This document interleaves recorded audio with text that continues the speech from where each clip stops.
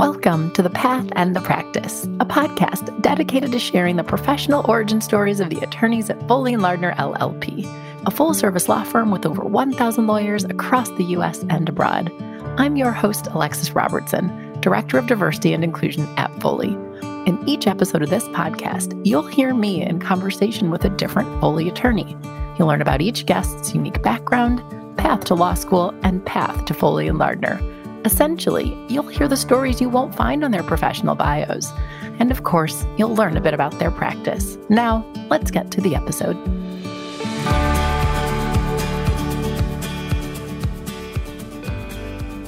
Today, I'm speaking with Kaleb Berhe. Kaleb is a labor and employment associate in Foley's Los Angeles office. In this conversation, Kaleb reflects on growing up in Washington, D.C., and later moving to Silver Spring, Maryland. And specifically, Kaleb shares a bit about the culture shock he felt adjusting from a neighborhood that was predominantly Black to one that was predominantly white. Kaleb also shares his parents' stories and discusses why it was that they each decided to immigrate from Eritrea to the U.S. And he also talks a bit about a famous aunt he has who is a well-known singer in Eritrea. Kaleb then shares about his decision to attend the University of Maryland College Park and to focus on becoming a therapist. And he also talks about the couple of years he spent as a dedicated mental health therapist at Johns Hopkins before leaving his role as a therapist, getting a job as a bartender so that he could focus on studying for the LSAT and subsequently go to Washington University for law school. This conversation is really fun. There's a number of side stories that Kaleb shares, one of which includes his comedy troupe in law school and a submission that he made to Above the Law. But also Kaleb talks quite a bit about his labor and employment practice and specifically a bit about how he focuses on California labor and employment law. One of my favorite parts of this discussion is the connecting thread between Kaleb's experience as a therapist and the work he now does for clients. It's really fascinating to hear about and really adds to my theory that nothing that is done before law school or before you become a lawyer is lost, as all of the skill sets you've gained in life will help you in your legal practice. I hope you really enjoy this conversation. Kaleb, welcome to the podcast. As usual, we're going to just jump right in, and I'm going to ask you to give your professional introduction. Yeah, sure. So my name is Kaleb Berhe. I'm an associate in Foley & Lardner's Los Angeles office. I exclusively practice labor and employment law. That ranges from class and collective actions, PAGA, as we know in California, single plaintiff cases that go from discrimination to contract disputes and so on and so forth. So anything under labor and employment, I practice, generally speaking. We are going to dig more into your practice, of course, but first we're going to talk about you. So let's start at the beginning. Where are you from? Where did you grow up? Sure. So I grew up in Washington, D.C. I grew up in Northeast D.C. My parents moved to Maryland, in Silver Spring specifically, when I was in 5th grade. So, the first 10 or 11 years of my life were in D.C., and I think that really made an impact on, how I perceived the world and, my experiences, because that was such a unique childhood. Okay. And then you stayed in Maryland until you left. So it was DC and then Maryland. That's predominantly where you were as growing up? Yeah. So after we moved from DC to Maryland, which is the suburban DC, basically, I stayed there pretty much through, I would say, well, I actually went to college at the University of Maryland. So, if you count that, I was in Maryland all the way through the end of college. And then a few years after, because I lived in Washington, D.C. after I graduated college. And before I finally left the Mid-Atlantic to go to law school in the Midwest. All right. So we'll get to some of the details about college and law school. But I want to know a little bit about Kaleb before you went to college. So if you had to describe yourself, what kind of kid were you? What was life like growing up? Actually, maybe start in DC. What was life like growing up in DC? So this was, I don't want to date myself here. It's okay. It's okay. This was primarily the late 80s and early 90s, which unfortunately DC was going through a really bad time with the crack epidemic. So, I grew up in this neighborhood of DC that most people would have considered a pretty rough neighborhood. I didn't know that at the time because usually when you're that young, things, everything's innocent and you don't realize the conditions that you're living in. But my parents were very protective, and they did a good job of teaching us to focus on school. So I didn't spend a whole lot of time, out and about with the random youngsters in our neighborhood. I mostly just hung out with my brothers and my next door neighbors, and my parents kept a close eye on us. So, I know it was probably hard to raise kids in that neighborhood because I remember gunshots were pretty prevalent all the time. I just remember hearing them all the time. I remember in particular, someone was killed not far from my house for his tennis shoes. So that's kind of, where I was growing up. So is that Southeast? That's kind of the stereotype of DC, that Southeast is it like, what part of DC were you in? This was the Northeast quadrant. Northeast. That was going to be my other guess. Northeast. Yeah. Yeah. So yeah, I just remember going to the library a lot, which just sounds kind of nerdy, but there was a library branch about a 5-minute walk from our house, and I spent a lot of time there. So, my parents did a good job of keeping me out of trouble. And you mentioned, so do you have siblings? I do. Yeah, I have 2 brothers, younger brothers. All right. I always like to paint the picture for our listeners to get a sense of Kaleb is. And so it sounds like you moved from there on your around 10 or 11 to more of a suburban, I guess, I don't know. I'm just guessing as to. Yeah. Oh, it was completely different. It was just a huge transition for me. It was jarring. It was shocking. Everything it really was a huge point in my life. I feel like my parents, who were both immigrated to the United States in the early 80s, late 70s, didn't quite understand the cultural shock that I would go through and my brothers would go through when we moved from, a neighborhood that was 99% Black to a neighborhood that was 99% white. Mm-hmm. I'm just nodding my head profusely. Kaleb can see me, but of course listeners can't. Yeah. Where'd your parents immigrate from? Eritrea. Okay. That was going to be my guess if I guessed, which is wholly inappropriate, by the way. So thank you for sharing that with us. But no, I think that makes a lot of sense that would be. So I was the Black kid who grew up in all white schools the entire time. Okay. I never had the experience of attending a school that was predominantly Black, but I can very much imagine and also at such a, it's not like you were 5, you're 10 or 11, and you're totally having to probably relearn a lot of things in terms of, I don't know, like interpersonal, whatever within school. Oh yeah, for sure. I had to relearn how to speak. I think I remember there was this one time when I was on the playground in my new school in Maryland, and like the kids were teasing me because of how I said the word again. And like, I think I had an accent, maybe a Southern accent, maybe some kind of a, I don't know, but they spotted it and they kind of teased me about it. And I realized that at that point that, I was in a different world and I had to kind of adjust. So. Yeah, absolutely. Well, and we're going to talk about college and choosing law school, but if you don't mind, I would love just to ask a little bit more about your parents, because I imagine that they did play a role in your path. And I also think it's great to get people to share a little bit. So I'm not sure if you're able to share just a few words about with them immigrating or kind of how they established themselves once they, came to the US. Yeah, sure. So my dad came here first, I believe, and he attended Howard University. He came here when he was about 18, so he started college right at that age when you start college. So he came here for school, and I'm pretty sure that's how he was able to get his visa. And so he met my mom at some point in college, who was at school at the University of the District of Columbia, UDC. So they met in DC. My mom kind of had a crazy story about how she got here. My dad was came from a little bit more of a wealthier family. So his story was pretty simple. He just got on a plane and flew out here. Yeah.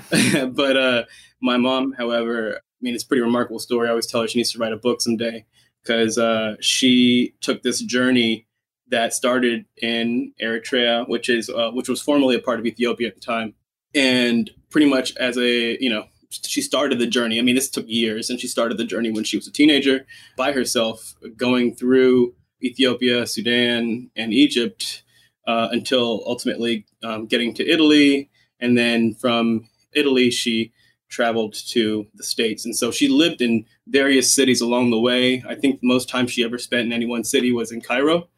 She would do there was some kind of connection where my grandmother knew people along the way that would, give her a place to stay and feed her and give her, get her work or jobs and stuff. So I remember she told me like she worked at a Fiat dealership in Cairo for a little while, helping this dealership owner with like the administrative stuff. I mean, she was just a teenager. She didn't really know she didn't have a lot of working skills. So she picked up a lot of that stuff on the way. And then by the time she got here, she was like 18 and ready to start college. So my aunt is who helped get her here from Italy. My aunt had married an American in the military and was able to bring her in that way. And my aunt was actually like a famous singer, so really random. But she's no longer with us. But she was like a equivalent to like, I would say, a mega star in the U.S. But in Eritrea and Ethiopia. Wow. So much so that I could go to any Ethiopian or Eritrean and they know. Let me talk to your parents, right? Because she's older and they wouldn't know her name, and their parents would absolutely know her name, have all her music and CDs and all that stuff. So it's really cool, kind of growing up with this famous aunt it's weird because she was famous, but she wasn't famous because Americans had no idea who she was. Right. It's that kind of double life almost. Yeah. In one country you're not, but in another that you are. I'm so glad I asked because that those are all really interesting paths. And then my little bit of 2 cents, because I always talk about me a little bit in these shows. And I shared this when I had Sinait on, and Sinait's Ethiopian. But so I grew up in the Midwest. I go to American University for college. I had not ever really encountered the Eritrean or Ethiopian community growing up in the Midwest. And upon arriving in DC, people often think I was Ethiopian. You do look it, yeah. Right. I can confirm that.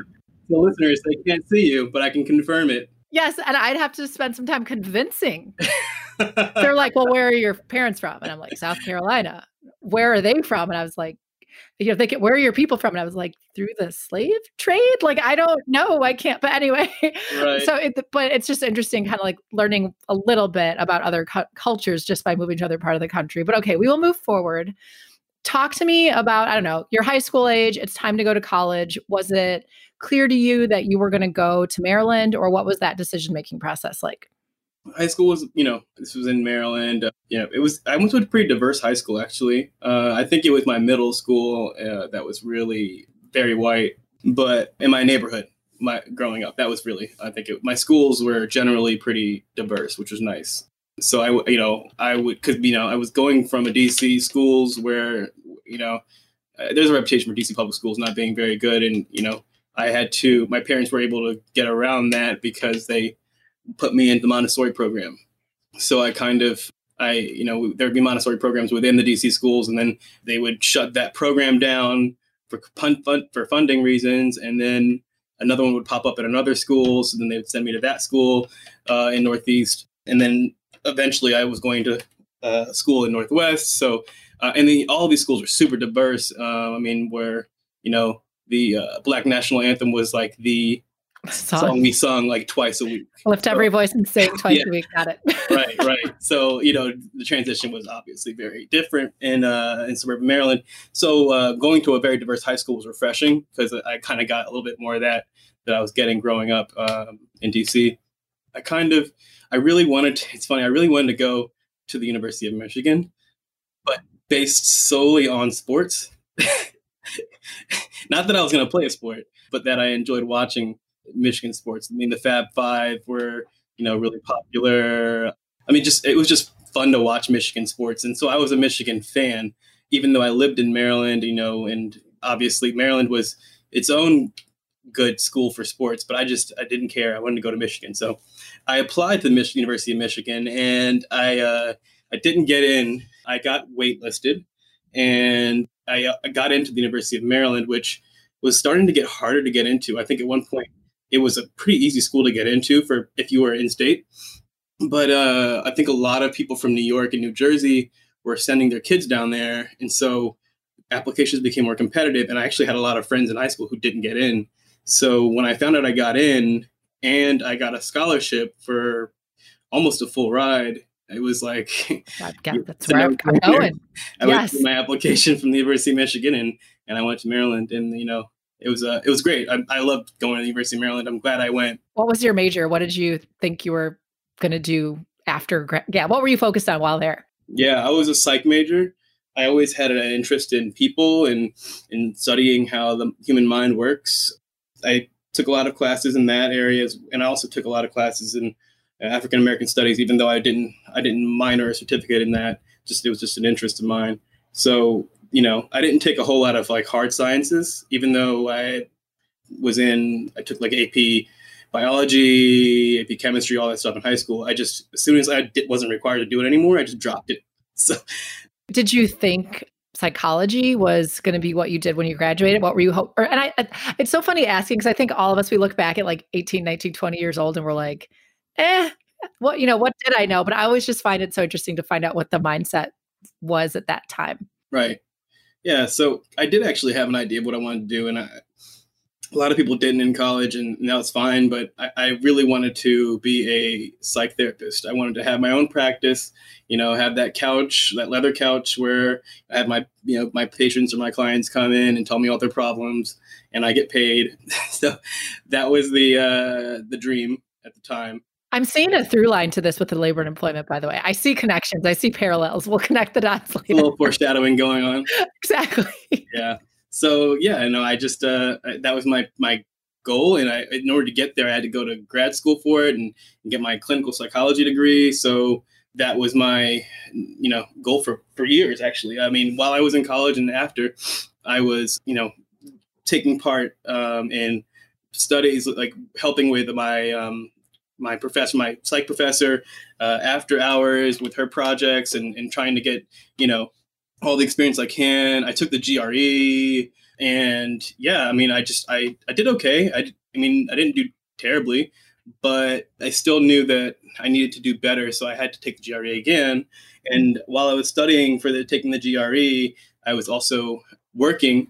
And this is after college. Sorry, I'm skipping ahead a little bit. Yeah, no problem. But because I noticed when I pull you up on LinkedIn, you have some time off between college and law school. So definitely fill in that gap for us. Right. So yeah, after I graduated college, I got a job working at Johns Hopkins Hospital in Baltimore, Maryland, which was a really great experience for me. Johns Hopkins is obviously a very prestigious institution and a really great hospital. I worked in the Bayview campus, which is on the east side of Baltimore, and it's a little bit smaller than the west side, which is the main campus. I worked in a department called the Center for Addiction and Pregnancy. It was a department within the psych department that specifically was tailored to women who were pregnant or postpartum with dual diagnosis psychological disorders, as well as addiction. So this was a really, really just very specific population that was going through very hard times, and it was very challenging as a result. And what was your role when you worked there? What were you doing? I was a therapist. A trainee, if you will, because in the state of Maryland, you have to have your LCPC or LSW to actually be your own therapist, standalone therapist. But they do allow for people with bachelor degrees and psychology to work in similar capacity, obviously limited. I'm not doing the same thing as a lot of people who have those licenses are doing, but I'm doing it under the supervision of someone with that license. So, and are you actually, so as a therapist, and I get it, therapist trainee, but you're engaging with the patients as a therapist would? How?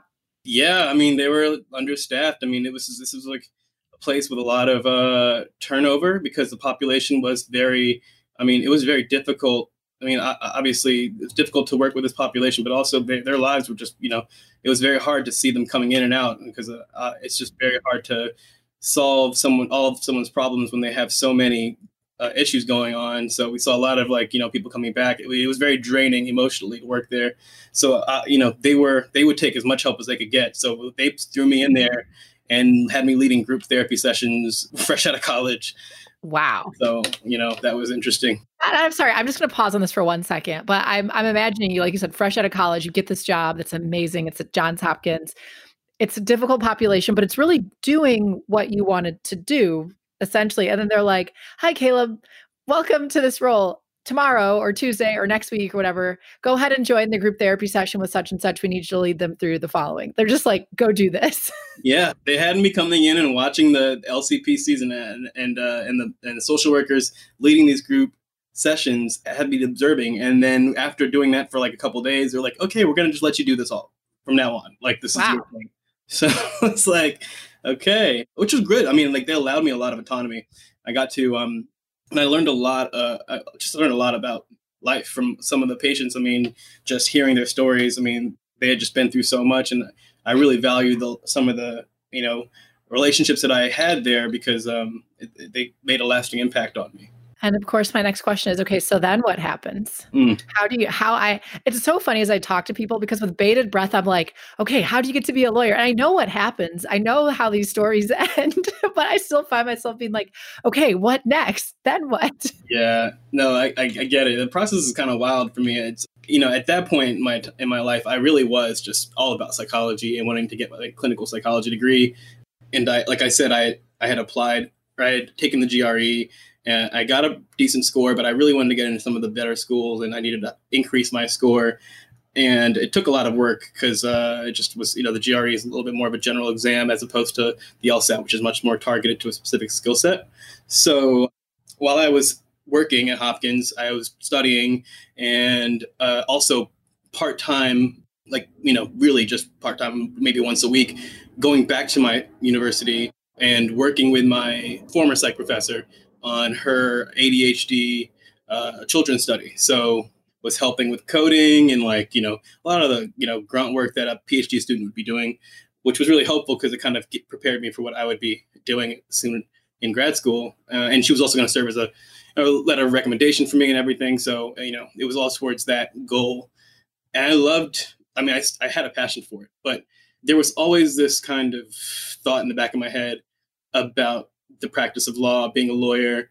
I think you may have touched on this with on your podcast with Senite, but coming from immigrant parents, there's an expectation that you will take on a career with a very kind of a sure path to success and secure income, stable income. So doctor, lawyer, engineer was kind of the short list.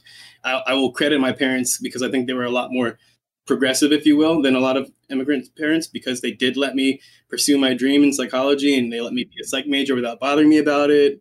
They're very, they really wanted me to have the true American experience growing up in the States. So they would, growing up over time, they would drop little hints like, oh, you should be a lawyer when you grow up. You're always coming up with excuses and you're always arguing.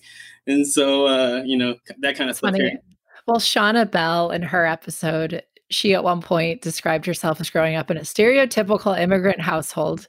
And I think later in the podcast, she said, so my parents really wanted me to be something they did not have to explain what I did, right? So that doctor, lawyer, engineer, and that's about it. Where you just were like, oh, they're a doctor, or they're a lawyer. But so that's interesting, because at this point, I saw no seeds being planted for lawyer. And you said, I knew I wanted to go on to get my degree in clinical psychology, but there was this seed or this interest in legal. Yeah.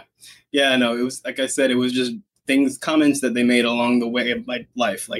Just saying how I'm going to be a lawyer someday because I'm always arguing, just teasing me and stuff like that. My parents used to always say things like that. And so it was in the back of my head. It was just a thought that I thought, had that maybe I can pursue that, that maybe that would be something I could do, something I might be good at. And this is actually really, really funny. So this is totally random, but one day I was walking in. This is when I was on the campus at the University of Maryland, helping my former psych professor with one of her studies. And I was walking on campus. I saw a flyer for free practice LSAT test on campus. So I was like, at this time I was studying for the GRE. I absolutely hated it. It wasn't geared towards my skill set. There's math on the GRE. There's lots of math. And like I said, I took a lot of advanced math classes and science classes in high school, but I dropped that as soon as I could. I just didn't have an interest in it. And so, I saw the flyer. I was like, why not? Let me just see what this is about. I had never seen an LSAT question in my life. I just knew that it was an exam for law school, and it was a practice test, and it was free, and they were administering it on campus. Why not? Yeah, let's go do this. Yeah. So exactly. It was just a very random and really coincidence where I just saw this flyer on the ground. And so I showed up for that practice test. Most of the people in there were seniors at Maryland, and there was no requirement to be, enrolled in the school. So yeah, I sat down and I took it. It was just like a day after I saw the flyer, and it was just a completely random thing. And I got the results, and I did really well. And I was like, oh, this might be something I need to pursue. Sorry, I found my standardized graduate school test. This is my test. The GRE is not my test. The LSAT's my test. Right. Exactly. That's exactly how it happened. And so that was, I think, that was the biggest push I had. And then I realized maybe I need to look into that. See if this is something that I could maybe do. Go to law school. Like, what about that? So, researching law schools and what I had to do to get in, and also talking to a lot of people. Like, this was a decision I thought about for, a good amount of time. I didn't just start applying. It wasn't as off the cuff as the decision to take the practice LSAT. Let's just say that. I had my uncle, who is an engineer and has a lot of lawyer contacts in DC. He put me in touch with one of his very good friends is a judge, an administrative law judge in DC.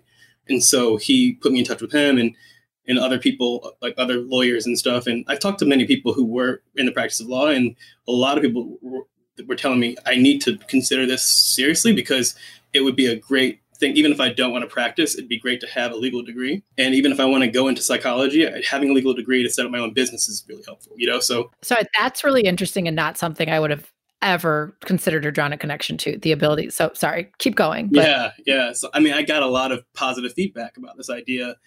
And so, that seed just grew. And at some point, I decided I'm going to start studying seriously for the LSAT and do it full time. So I left Hopkins. It was really a hard decision to make because I loved working there. I loved the people I worked with and the patients. But I just knew that was something that wasn't going to be long term for me. So then at that point, I was living with my mother at the time. My parents had just divorced, and so I was able to live rent free. And I left, like I said, I left Hopkins. I left that job and worked as a bartender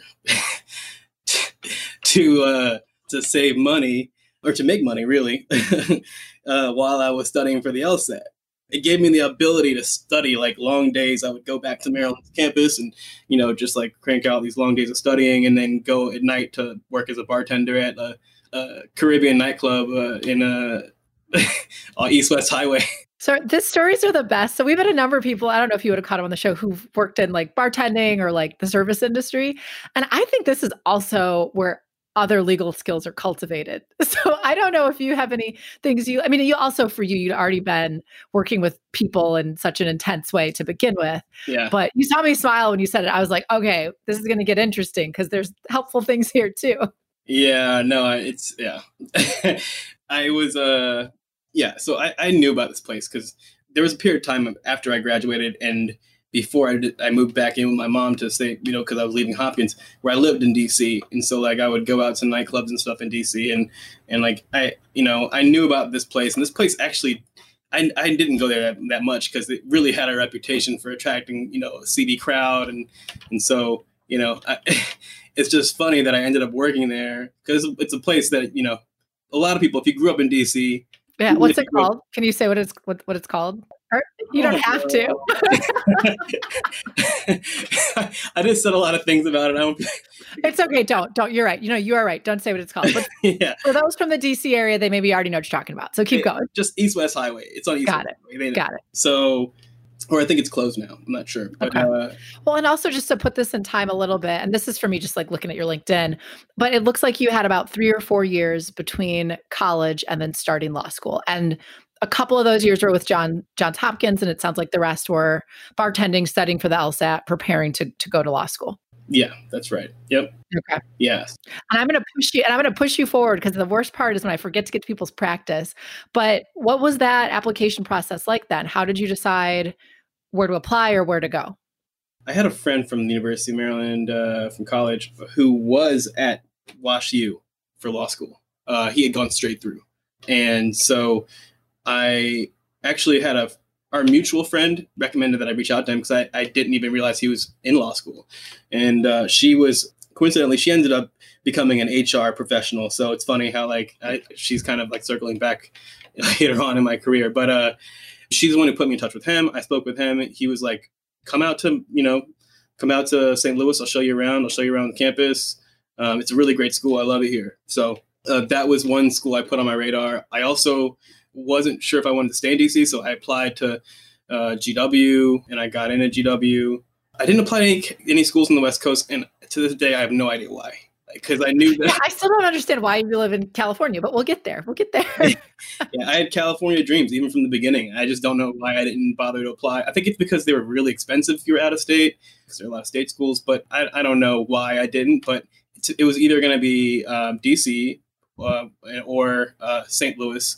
I applied to a couple other schools, like Tulane. I also got into Tulane, and so I considered that. But then, ultimately, Admitted Students Day, when I went to Admitted Students Day for WashU, I stayed with my friend from college, and I just was in love with it. That was it. Yeah. People were really nice. The professors were all really nice, like just really down to earth. Like it's very intimidating to go into a law school and talk to professors, over a glass of wine when you're like, that just wasn't a world I was used to. So they made me feel very comfortable. And that was a big draw for me compared to the other schools I'd visited up until that point. So so that's why I chose WashU. And also the scholarship helped too.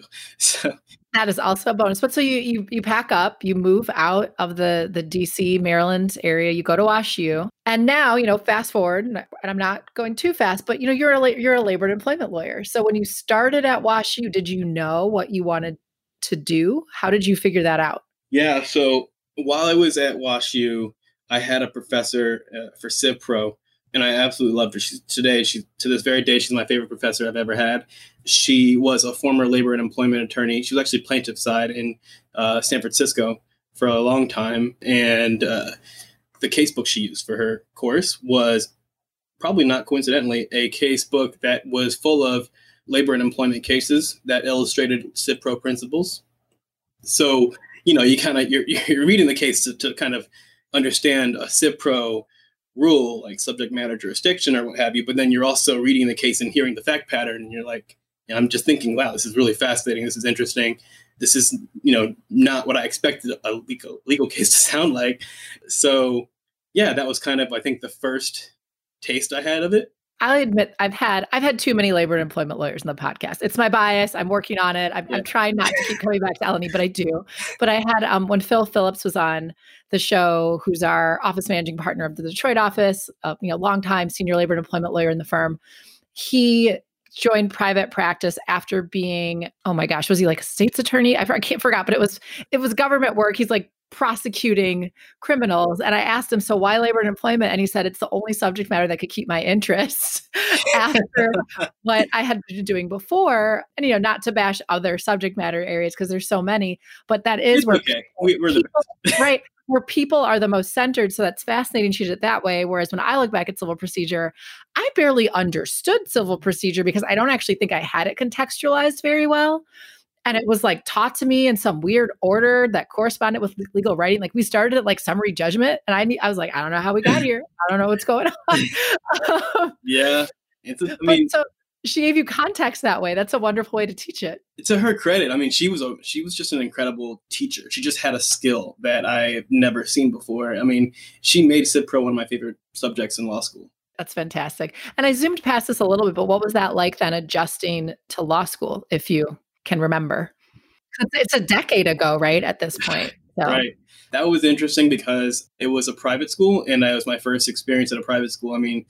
Growing up, I was in DC public schools that weren't great. And then, public schools in Montgomery County, which were, a significant step up. But then a public school for undergrad, it was my first time at a private school. And I was just blown away at how nice certain things were, like food and, accommodations, some of the privilege I would see in some of people, like my colleagues, that I wasn't used to seeing. It was kind of a culture shock in a way too. So that on top of, just the general difficulties with 1L year. But the thing is, though, I will say to WashU's credit, they do a really good job of attracting a fairly diverse group of students. And regardless of that, everyone is really nice and just so, I got along with people really quickly and built very strong relationships that are still strong today. And, we always used to joke about, whether it was in our small sections or our larger sections that, all the stereotypes about law school that we heard before we got there were just so far from the truth at WashU. So I really appreciate you sharing that, though. Because and you can have both. You can be in an institution you really love for all kinds of reasons, but still have things that you're adjusting to. And that's I think one of the powerful things about having lawyers reflect on their career is, as law students listen to this and as we get to learn about others, you kind of nod your head and you're like, oh yeah, I had that exact same feeling, maybe not the exact same way, but it's just great to hear someone say it. But it sounds like, you of course do adjust. You have to figure out law school. And also for you, you'd been out of school for the past 4 years, although sort of still in school if you are working towards like helping professors and doing all this like PhD sort of work. Yeah. And I don't know if there's any more commentary about law school before I move on to the, graduation, starting your practice, but I'll pause to see if there is. It was important to me in law school that I had a balance between my work and my, personal life. So I joined a comedy troupe at WashU, and that was my escape. I've always been a big fan of comedy. Is it improv? Like what kind of comedy was it? It's more like a sketch comedy. Sketch comedy. Okay. And so, we would write sketches. There was a deadline. It was so fun because I would just get together with a group of friends because this was the law school's comedy troupe. So, it was all law students. And so, me and my friends would get together, have some, a couple of beers and write some really funny sketches and then like act them out, or in some cases have other people act them out. We had like access to a lot of people who could be our actors and actresses in our sketches. It was really fun. It was just a great escape from the craziness of law school, and ended up with one of my sketches being on Above the Law. Really? Yeah, there's a big competition every year. Above the Law. Oh, was it is it video? Like if you win, what does that mean? What did you submit? Yeah. How's that work? I mean, honestly, I don't think there's any monetary reward. I think it's more like just for fun. And but did you submit like a video of you guys doing it, or what did they judge? We would record our sketch. Yeah. We didn't do live sketches. We mainly did recorded sketches, and we would have like the auditorium to like play our sketches, like kind of like, if you were watching SNL from home, that kind of thing, So yeah, it was just, it was really fun. And one of my really close friends in law school also ended up on Above the Law. And it was funny because they had to choose between our sketches because they didn't want to give WashU 2 of the spots. And so they chose his. And one of the guys, David Latt, I think, he's like, yeah, of course. He specifically was like, I just want to, make it clear that this other sketch definitely should have been the pick from WashU. And that was my one little claim to fame. I was like, I really appreciate you, Mr. Latt. Are there vestiges of this still on the internet? Is it possible to, I'm like, can you send me a link to this? Yeah, I think there's a YouTube. Okay, you can send it to me. I'm sorry, listeners. People are going to try to Google. I don't know. Good luck to you. Okay, I'm going to push you forward some more. Yeah. But there's two things we have to talk about before we get off. We got to close the gap of how you get from St. Louis to California. Right. I have my guesses as to how that was. And then we have to talk about your practice. So I'm going to guess that through, WashU's on-campus interview, you identify where you want to go, you figured out employment's what you're interested in. And is that how you made it to California, or am I totally wrong? Yeah, so it's actually a little more complicated than that, and I'll try to make it quick. I think you've actually told me the story before. But I have, yeah. So the firm that I summered with, when I graduated law school, I chose to clerk instead of going straight to that firm. I clerked for a year in DC, mainly because I had always been interested in it, and family friends were judges and really wanted me to like get that experience and said it would be very valuable. So, I did that for a year and then returned to St. Louis to work at the firm, and always had an eye towards California. Even when I was applying to law school, I was, because some of the questions would ask like, where do you want to work? Like what regions, what markets? And so I'd always put DC and California. Like those are the two places.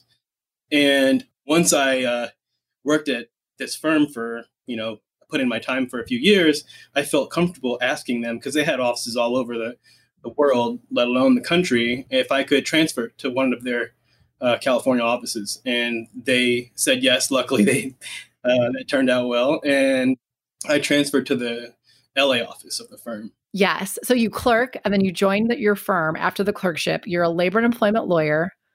How did you learn to be a labor and employment lawyer? So, yeah, I mean, it was just kind of, I have to imagine it's how you learn to practice law in other areas as well. It's just kind of a matter of throwing yourself in there and learning along the way. And also surrounding yourself with good mentors. That's super important. When I was an extremely brand new baby attorney, I always made a point to build relationships with the people who are senior associates or even any 2 years ahead of me, just so I can kind of pick their brains and ask them questions, bounce ideas off of them, and learn along the way. It really helped, I think. And I would stress that to anyone, and regardless of practice. It's just important to have a good network of mentors in your career.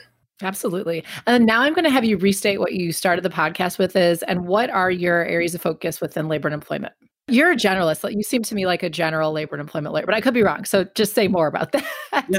I mean, so when I was practicing in Missouri and in Illinois as well, because most St. Louis attorneys also practice in Illinois, my practice was really diverse. I did a lot of different things, touched on pretty much everything. Since I moved to California, my practice has kind of become a lot of wage and hour. I would say about half of various types. So class actions, collective actions, and PAGA lawsuits.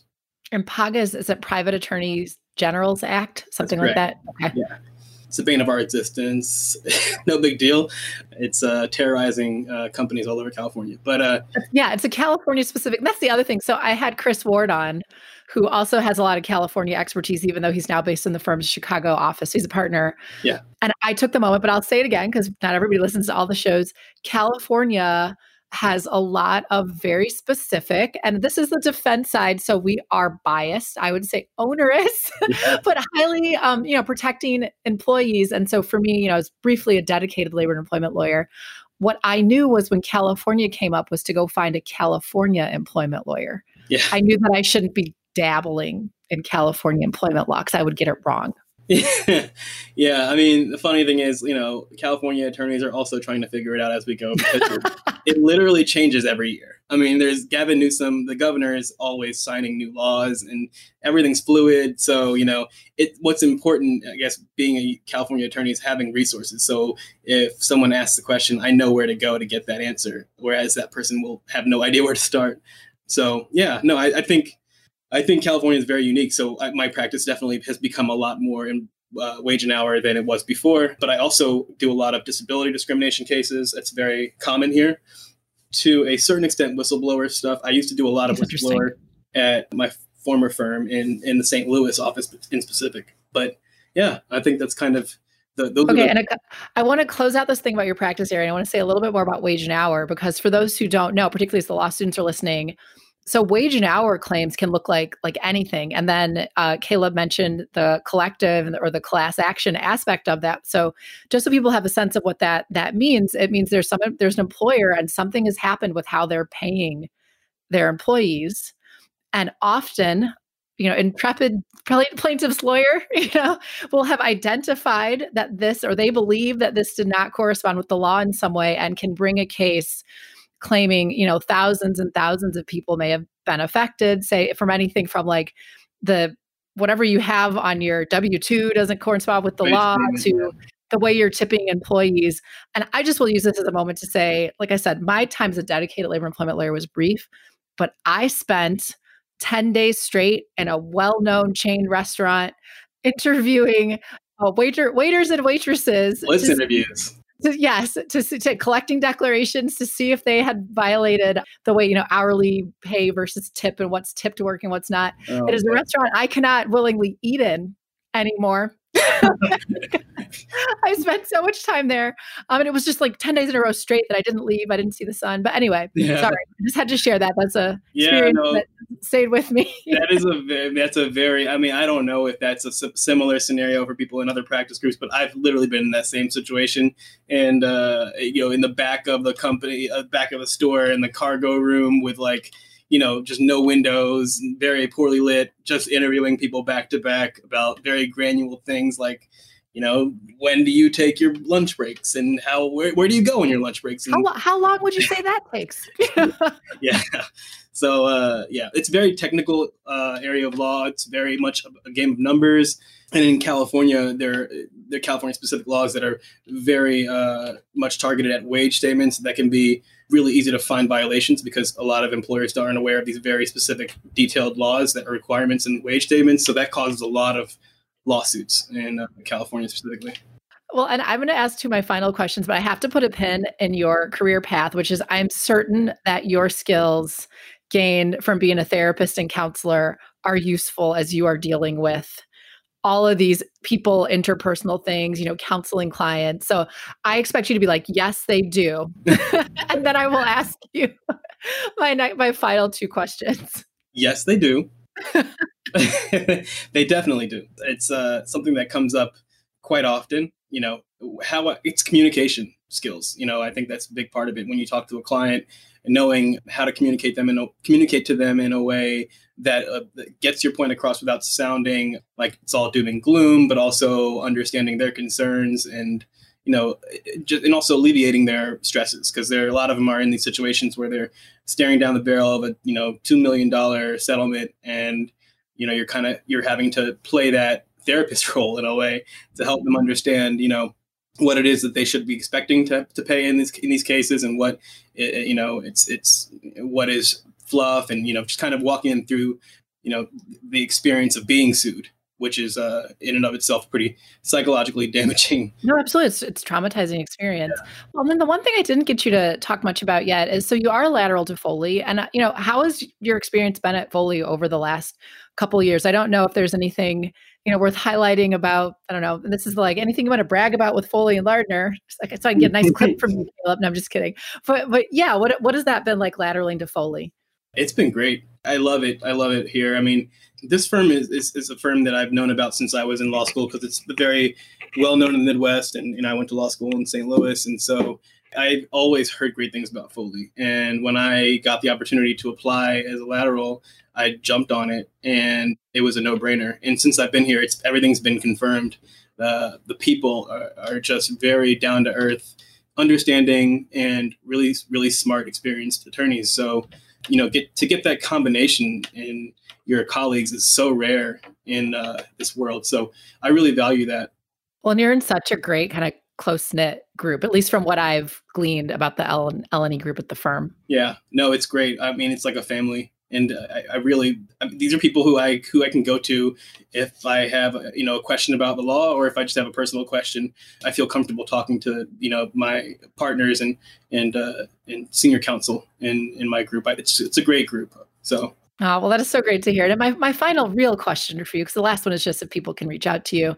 Is there anything else that you'd like to highlight that we haven't touched on, or just general advice you would give to somebody contemplating a legal career or navigating a legal career?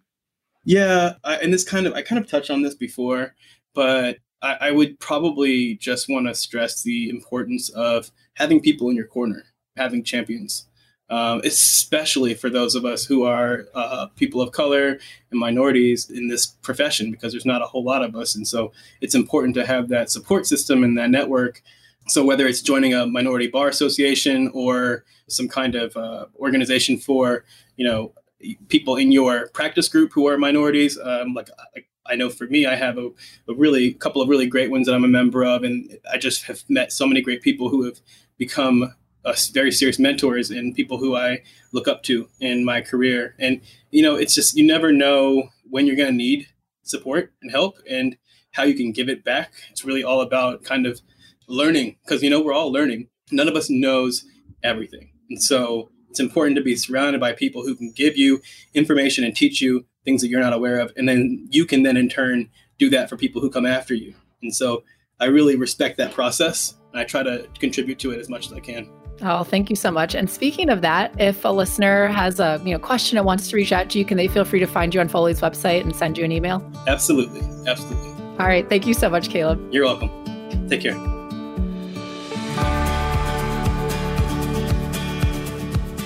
Thank you for listening to The Path and the Practice. I hope you enjoyed the conversation and join us again next time. And if you did enjoy it, please share it, subscribe, and leave us a review, as your feedback on the podcast is important to us. Also, please note that this podcast may be considered attorney advertising and is made available by Foley & Lardner LLP for informational purposes only. This podcast does not create an attorney-client relationship. Any opinions expressed herein do not necessarily reflect the views of Foley & Lardner LLP, its partners, or its clients. Additionally, this podcast is not meant to convey the firm's legal position on behalf of any client, nor is it intended to convey specific legal advice.